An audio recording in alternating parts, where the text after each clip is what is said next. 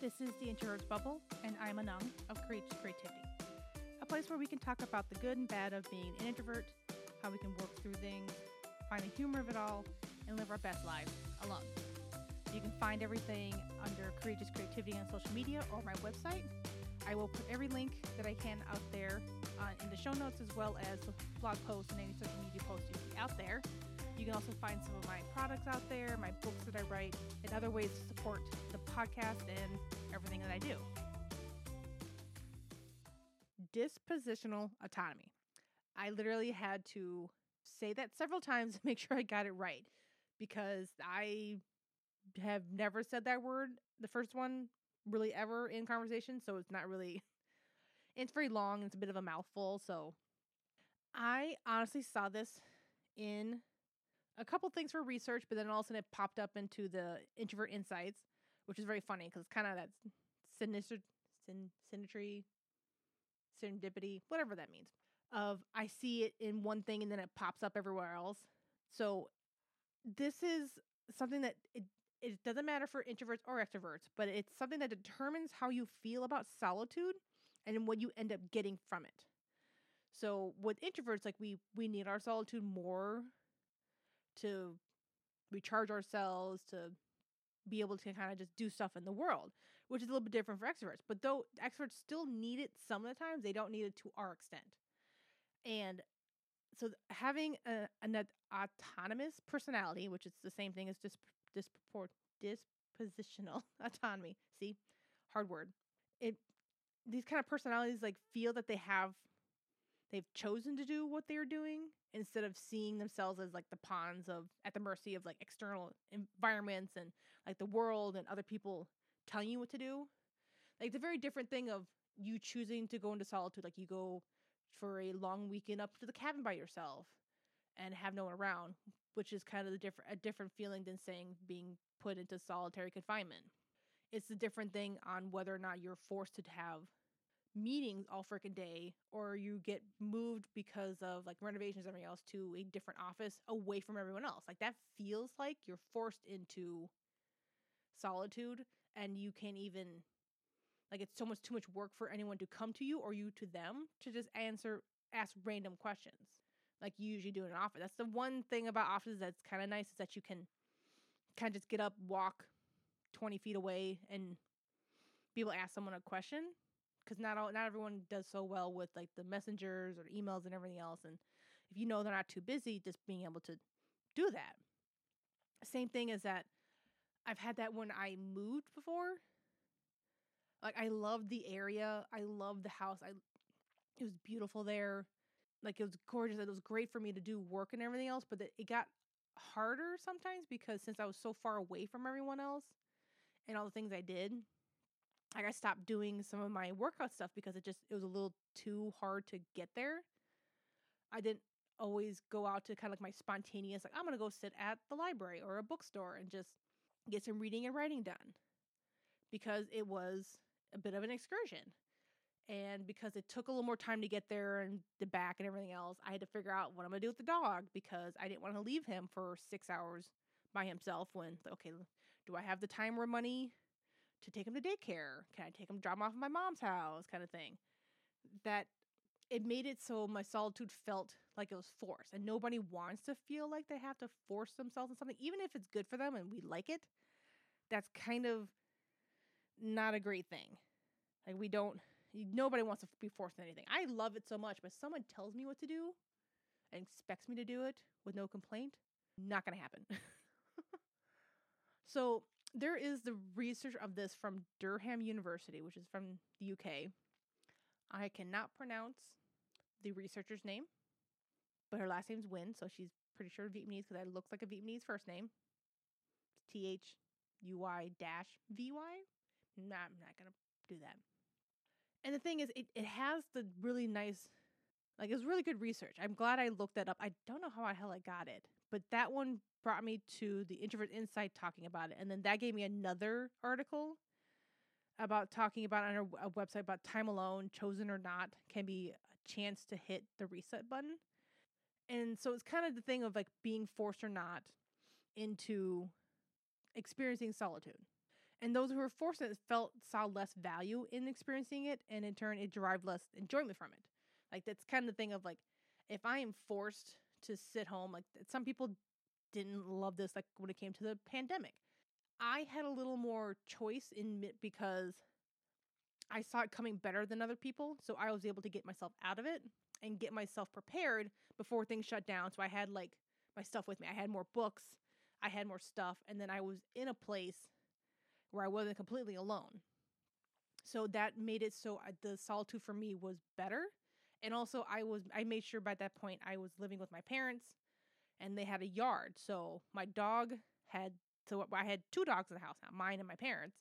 I saw my parents a lot more. We had a backyard to do stuff. There was, like, walks and things to do. Like, I was able to kind of mold it to make it better for myself, which is a completely different thing as someone lived in an apartment by themselves. Or even worse, if I was stuck up in the house I used to live in with my ex, I would probably be in prison by now, because I would be so upset all the time because I wouldn't want to clean up after him. Here he had severe depression and wouldn't do anything about it, or self-medicated, and then everything became my problem. He was already getting somewhat verbally abusive, and then he would fuck up my sleep, so sleep deprivation. And then it would have been too much. I would have been depressed. I would have been hateful of my life. I would have been just I would have got nothing out of it, because I would have felt like I was trapped in my office or the bedroom that I was sleeping in, because there's no way I can get away from him. It would feel like that was the only space I had to myself, which is not refreshing. It's not exhilarating in any way. And so it's kind of a thing, which is very different when it comes to solitude. Like, sometimes we need it when we have, like, a big family gathering and everything else. I've done this all the time, where I will go sit in the bathroom for an extra, like, 5 minutes when I know no one's really needing the bathroom. Or I'll walk around to the side of the house to sit down, just to have a little less noise and not have to talk. Or if I know the people there a lot more, I can go sit in a bedroom for a little bit. But that's only kind of a Band-Aid thing, just to make sure I can still get something out of the gathering. Like, that's kind of, it was still it's solitude because I needed it, not because I wanted it. So it just kind of kept me more of an even time and not let things get worse, but it wasn't going to make anything better, which is kind of a different thing. And the thing is, too, when it comes to the solitude, like going for a walk after being stuck inside and everything else, that's a good kind of solitude. I don't always get to do it by myself, because it's the guilt of, I have dogs. I always want to just take them for a walk, or I go to the dog park with them and everything else. So I don't have quite as much to myself, I guess, is the saying. Because, like, when you're there, you're supposed to pay attention to the dogs, because they could pick something up they're not supposed to. I need to make sure they're going to the bathroom. I don't keep walking. If I have them on a leash, I just drag him as he's trying to pee on something. Like, that's kind of rude. And the thing is, we don't always get to choose our alone time. Things in life, we all have work, we all have kids, kind of stuff. It just making sure that we have the time when we have the time and space to actually do it how we want it and where we want it. And so that will make you feel like you have more of a say in what you do with your time. You get more enjoyment out. You get more of your recharging out of it.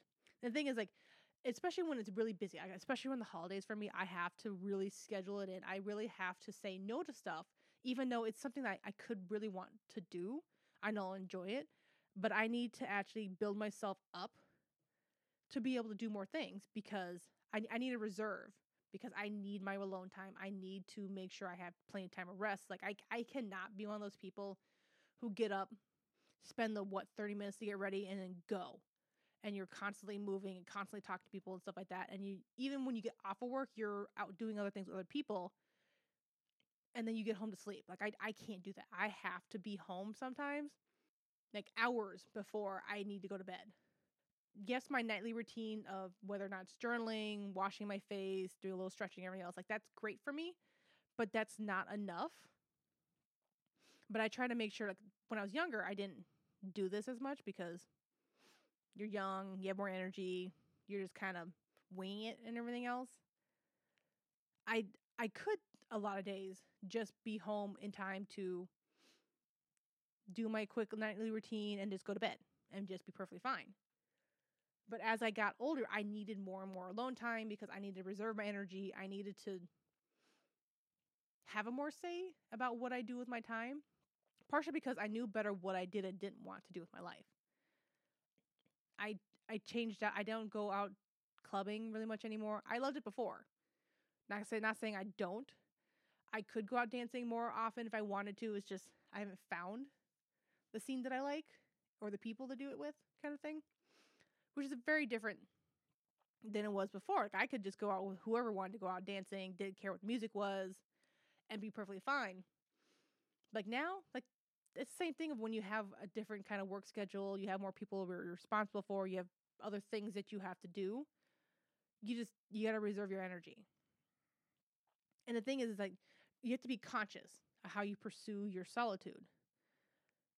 And the thing is, it could just only be a little bit of time, whether it is taking a walk right after your lunch. Like you get like 30 minutes, take your 10 minutes to quickly eat. Not saying rush too much, because don't rush it. Actually savor the food and don't like give yourself indigestion. But take that extra time afterwards to go for a walk. Take some time to just clear your head, get out of the space you're in.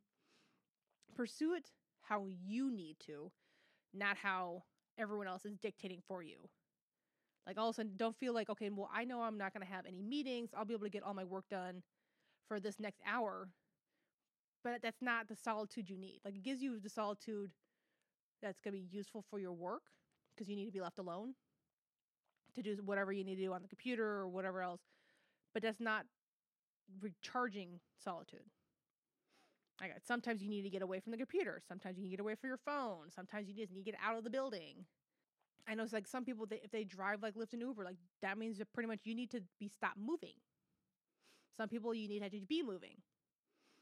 Whatever works for you. That is the difference between having, because that means you have your autonomy. You have the choice. And you know how to get what you need done. What your needs, whatever it is for your energy, for your recharging and everything else. That's what needs to get done. And the autonomy part is that you have the choice. That you have the say-so and you're getting what you need out of it.